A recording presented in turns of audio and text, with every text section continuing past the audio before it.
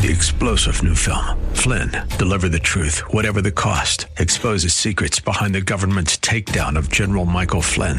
Flynn knew what the intel world had been up to. He ordered the first audit of the use of contractors. This set off alarm bells. He told the truth. He was the most dangerous person for Donald Trump to hire. They had to get rid of Flynn. Flynn, deliver the truth, whatever the cost. Available now. Watch it today. Go to salemnow.com. salemnow.com. Are you looking for truth from God's Word that you can understand and apply to your life? You'll find it today on Make It Clear with Dr. Stan Ponz, Bible teacher and president of Florida Bible College in beautiful Orlando. Listen now as Stan makes it clear.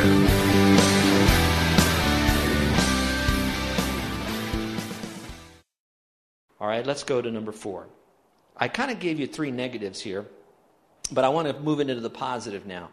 So, okay, I'm not going to do all that competition. I'm going to get rid of my conceit. I'm going to stop criticizing. But what do I want to do now? I want to show consideration. So put that down. Show consideration. It says here, let each of you look out not only for his own interests, but also for the interests of others. Now, you see that phrase there? It says, look out. So it says, don't look at your own interests, but look out for the interests of others. Look out is a neat word in the Greek. The word comes from the word skopeo.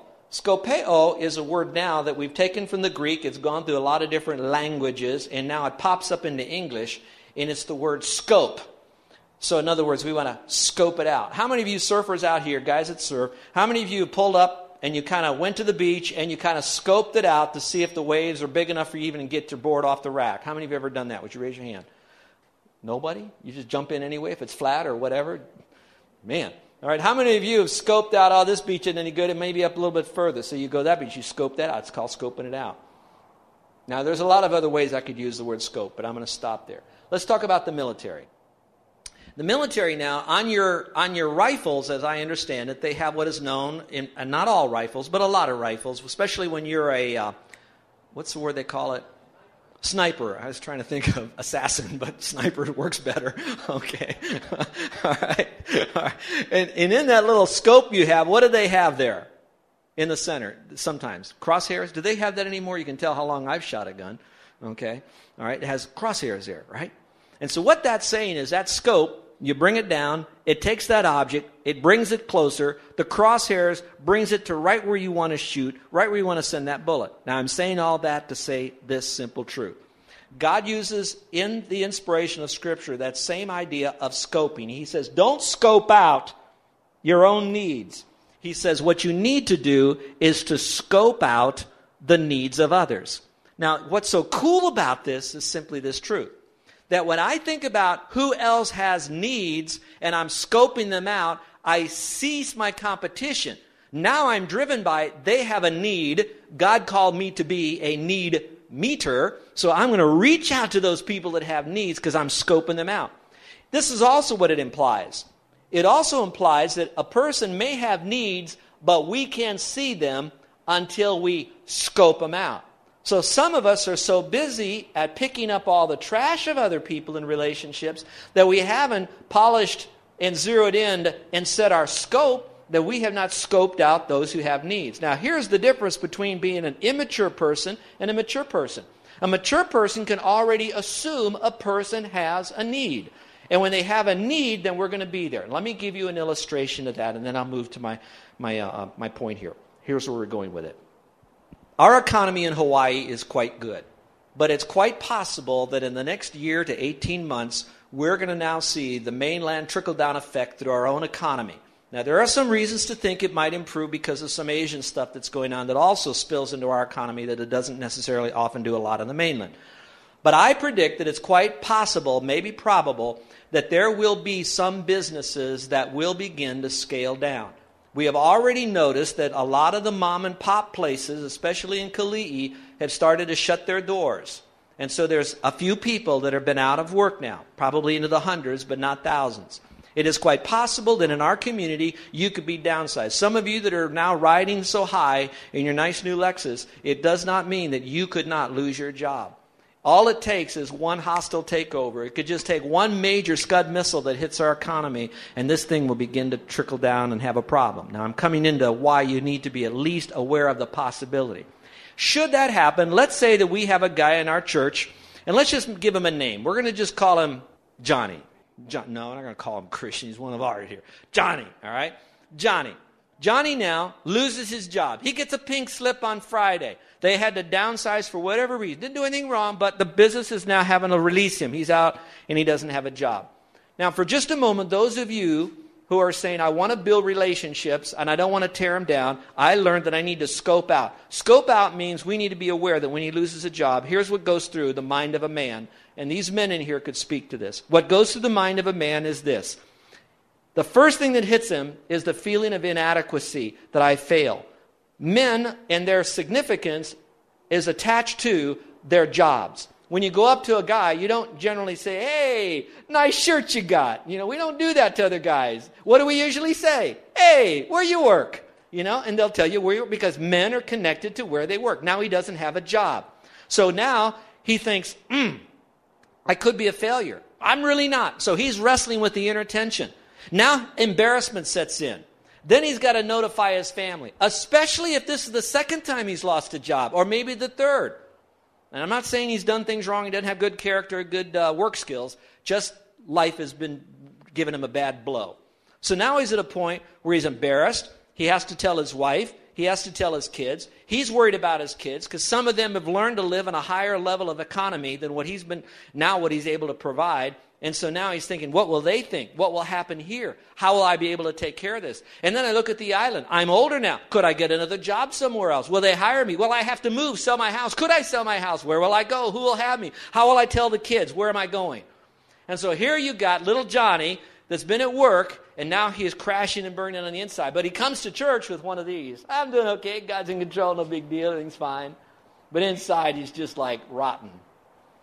And so it's going to take us who says, you know what, we're going to quit gossiping and talking about one another. It's not about our problems. We have a job. He doesn't. We need to love him. So scoping out is what need does he have and how can I really help him? So that's what we say we're going to show consideration.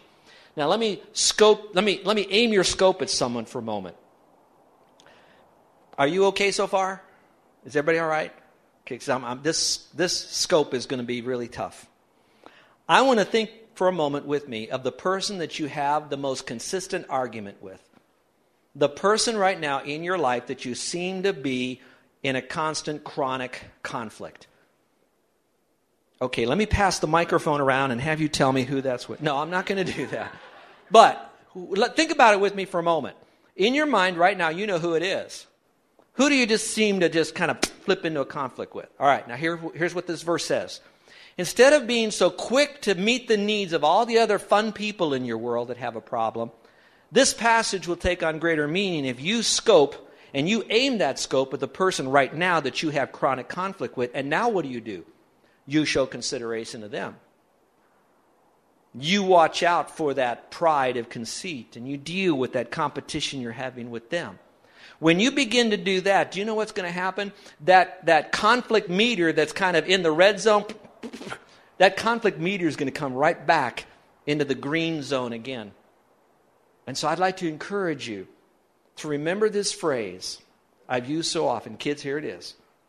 Hurting people hurt people. You've heard me say it almost every other week. Would you say that with me? Hurting people hurt people. So let's show some consideration to them. I know that this could be a real blessing to you if you do that. Now what it's going to do is you're going to have to put on your thinking cap and see, how can I really help them? How can I show consideration to my wife, to my husband, kids? How about your parents? Have you shown some consideration to your parents that you're in conflict? Now watch this, kids. I love you when I do this, and I'm going to speak to them in just a moment. But for you right now, don't show consideration because you want them to drive you to the mall. See? You all know what I'm talking about. Sometimes, and you know what that's called? That's not called showing consideration. You know what we call that in big people's language? Manipulation. And if you do that now, you're going to try to manipulate every relationship you have, and eventually you're going to have a lot of stick relationships, but no concrete relationships.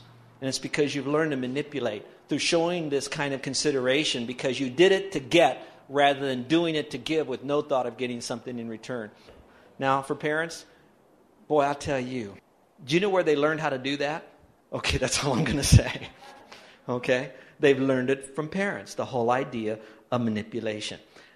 Because while I want to talk about eliminating all the negatives, I want you to remember that in order to do that, Satan, the bigger principle is this. You get out the demons, but if you don't add the good things in your life, more demons than got out will come back in its place. So while I do want you to eliminate that competition and that conceit and all that stuff, I also want you to know that immediately they'll put in your life consideration. Now watch. When you do this, relationships could be healed, and it could take time. Some you'll never be able to heal with. But on the other hand, that you will have better relationships with more people and you'll get along better with them. And here's an illustration of someone who I don't know that had bad relationships, but I know that he put a character trait into his life that he now fleshed out in an activity that changed the course of an entire business.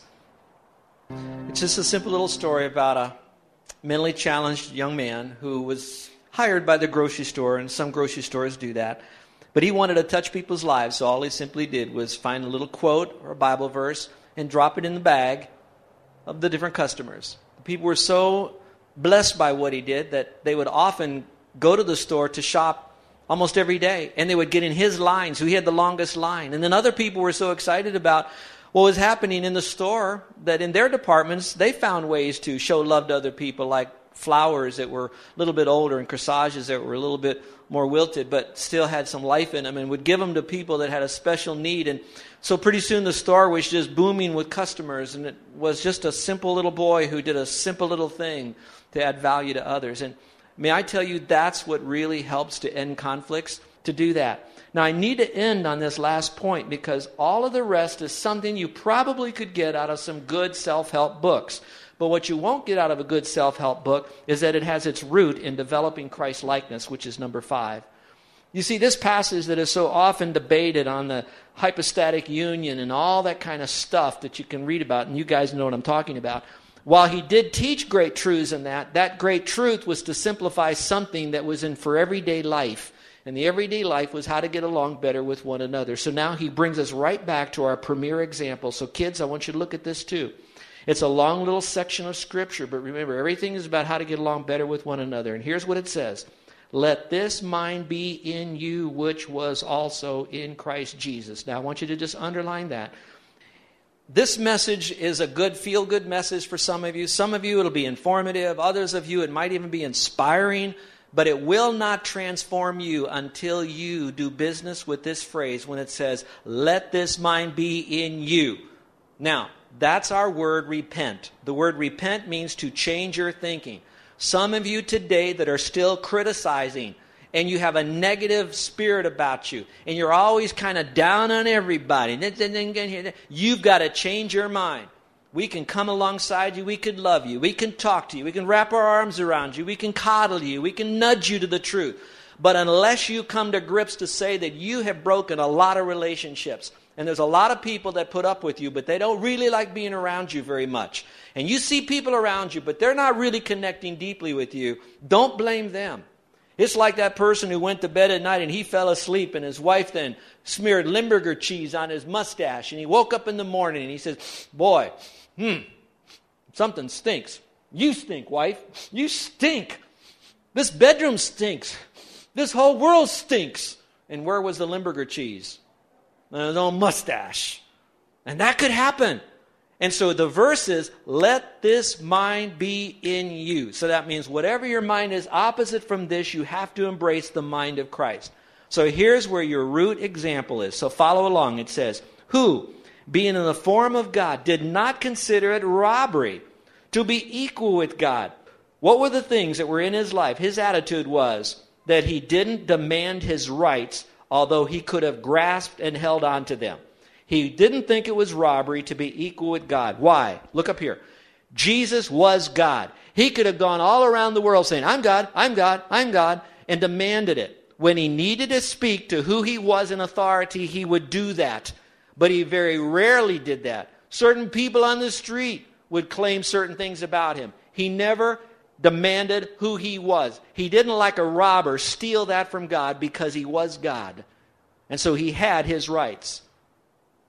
And so some of you right now, instead of you touting, I am this and I am great, be like Christ.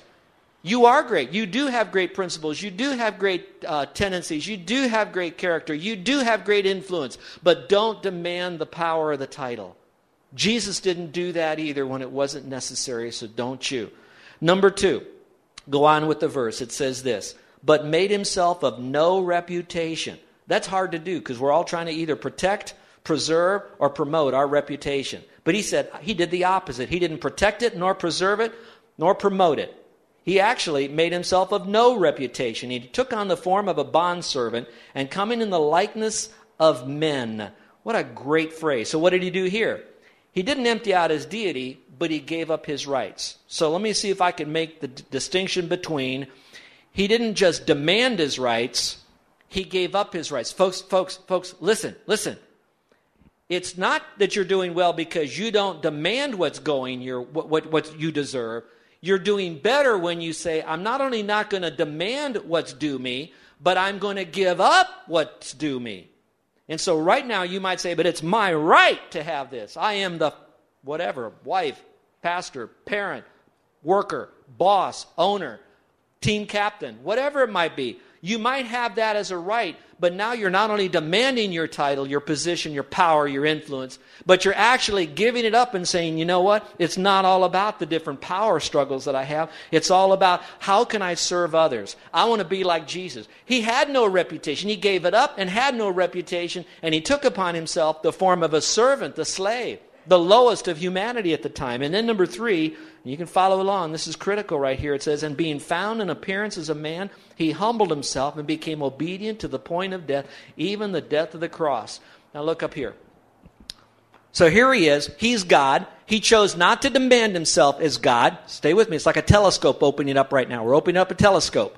Okay, it's like opening up a screen on your computer now. And different parts of the screen is telescoping out. So he says, I am God, but I'm not going to demand my role as God. Besides all of that, I'm going to give up my role as God, and I'm going to prove it to you by having no reputation. And I'm not only going to take on the form of a man, of a human being, we might say, but I'm going to take on the form of a human being who is known as a slave. But not only that, I'm going to die before my time, but I'm not just going to die. I'm not going to have an old-fashioned heart attack, or I'm not going to be hit by a racing chariot or something. He says, my kind of death is going to be different. I'm going to die a painful, shameful death. Say that with me. Painful, shameful death. So he says, I am God. I had all the riches of the heavenlies are mine. But I came to this earth. I made myself a nobody for you. Then I took on myself the form of a man, and I died this painful, shameful death. That whole illustration is illustrating what it means to give up competition, give up conceit, show consideration, reach out to those that have a need. If you need an example, don't look to me as your example. I'm still learning how to do that with you folks. But all of us could look to the example of Jesus Christ. And since Christ is alive and he is in all those who trust in him, we all have the potential to be able to live this kind of life that we want to have and either heal broken relationships, and if we can't all heal them, we can at least not break more relationships that we have. But stay with me a little bit further, because notice what God does. He did it with Christ. There was a lot involved in this, but this was so cool. He also did this. He exalted him. He says, therefore God also highly exalted him after he died, and he gave him a name which is above every name, that of the name of Jesus every knee shall bow, of those in heaven, of those on the earth, and those under the earth, and that every tongue should confess that Jesus Christ is Lord, to the glory of God the Father. Now, if you will, look up here for a second. Again, this is so cool. I probably should re-preach this passage just so you can see what we're talking about in the hypostatic union and Christ being all God and then being man God and then dying and rising again. There's a lot of truth in all of that, but let me tell you, what he's illustrating is not that truth. That is not your primary truth. That's an illustration of what those people in Philippi already knew. What he was saying is, remember what Jesus did for you on the cross, who he was? That's your example of how to have better relationships.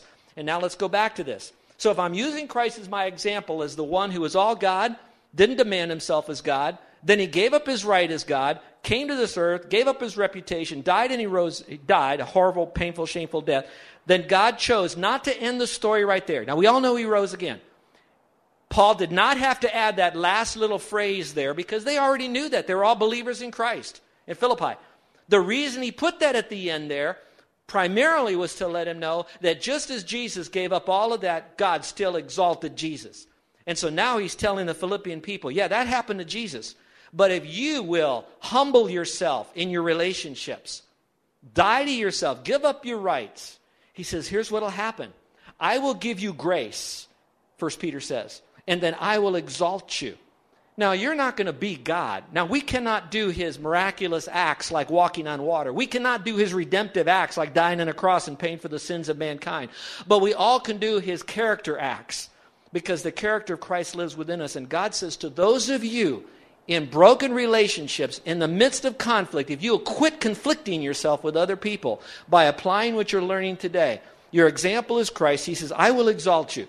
You may not be exalted on your job or in your youth group or on your team or wherever it might be. God is not going to do that.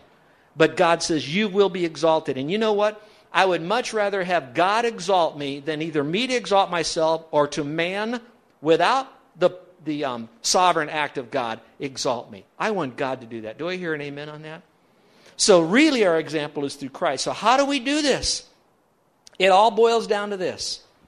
Those of you that are in conflict, I told you all about it, but it's only spoken to a special group of people, and they're called Christians. Now, it doesn't make them better. It makes them actually, these are Christians who are sinners who need Jesus Christ as their Savior. So look up here. Don't be distracted right now. Look up here. When Jesus died on the cross, he says, I love you, those of you that have been in conflict. He says, the reason I love you, that you have been in conflict with me. You are my enemy. And I want to bring you to me. And so my son, Jesus Christ, is going to take all your sin, pay for it all, and I'm going to make you reconciled to me. You will no longer be my enemy. You will be my child. I will be your Abba Father. I will be your Lord. I have a purpose for your life. And he says, I'm willing to take all that away if you will merely go to my son, Jesus Christ, by faith alone. Don't come to me with your good works, because then you're saying Jesus wasn't good enough. You have to help him out. You have to come as a broken person, knowing that only Christ can help you. Now watch this. Once you heal your relationship with Christ, now Christ lives within you, and now you can begin to heal your relationship with others. Those of us that might still be in a broken relationship with someone, number one, it could be that we haven't trusted Christ as Savior. Or it could be we have, but we have chosen not to allow the Saviorhood of Christ through that we might call identified life with him, allow him to live his life out through us, and that's why we're having the problem. So the problem isn't the people that God allows to come into our life that we're in conflict with. Often he brings them into our life to reveal how much more we need to go to the source, which is Christ, to be stronger than those conflicts. I really love you folks, and I just pray right now that you would care enough about the relationships that you have that you want to take responsibility. Do not buy into Satan's marketing plan where Satan is telling you it's other people's fault. And don't worry about the overwhelming amount of guilt you might have right now, where that you can see that people aren't as close. They haven't changed. Maybe you've changed. Maybe right now the Spirit of God loves you so much that he brought into your life a pastor who is willing to love you that much to tell you the hard things. And so right now, celebrate the goodness of God and say that you don't have to live in that emotional, relational cesspool any longer. That you can pull yourself out of conflict by releasing your mind and having the mind of Christ. Instead of the mind of competition, I'm better, we're better, it would be better, get rid of that for a moment. Deal with the conceit that might be there. Only by pride comes contention. Yes, we're going to have contentious people in our life. There'll be people that'll get into our face. But a soft answer turns away wrath. A soft answer means, I love you enough not to argue, not to fight. I love you enough that maybe it was my fault that caused the conflict, so I'm not so conceited. I'm willing to take responsibility for as much of this as I possibly can.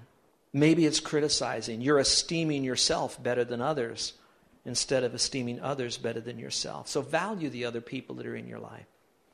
If you've experienced a setback right now, a setback and a set aside does not mean that you can't be put back in the game. So those of you that have felt that way in a relationship, you can get back in the game with your mate. You can get back in the game as a parent. You can get back in the game on a job. You can get back in the game in a club or a committee or a team or a group. You can get back in the game in a relationship with someone. It's not over. Start showing some consideration, but don't do it to get. Do it because you're godly. And God would do that through Christ. And so you're going to be Christ-like now. Because if Christ did it for you, when we were the ones in conflict with Him, and we received His forgiveness, then we can do that to others. And we're going to do that as individuals in this church, to everybody who's around us. And the byproduct will be better single relationships, better marriages, better families, better places of work, better churches. You're listening to Make It Clear with the teaching of Dr. Stan Ponz, founder of Make It Clear Ministries and president of Florida Bible College in beautiful Orlando, Florida. Make It Clear is dedicated to taking the Word of God with clarity into every person's world. It is the support of listeners like you who make the ministry of Make It Clear possible. You can provide your tax-deductible gift to Make It Clear online by going to makeitclear.org. Or you can mail your gift to Make It Clear, P.O. Box 607901, Orlando, Florida, 32860. Thank you for helping us make it clear. If you would like to have Dr. Ponz speak at your church or event, please send us an email at tellmemore@makeitclear.org. Thank you, and remember to make it clear.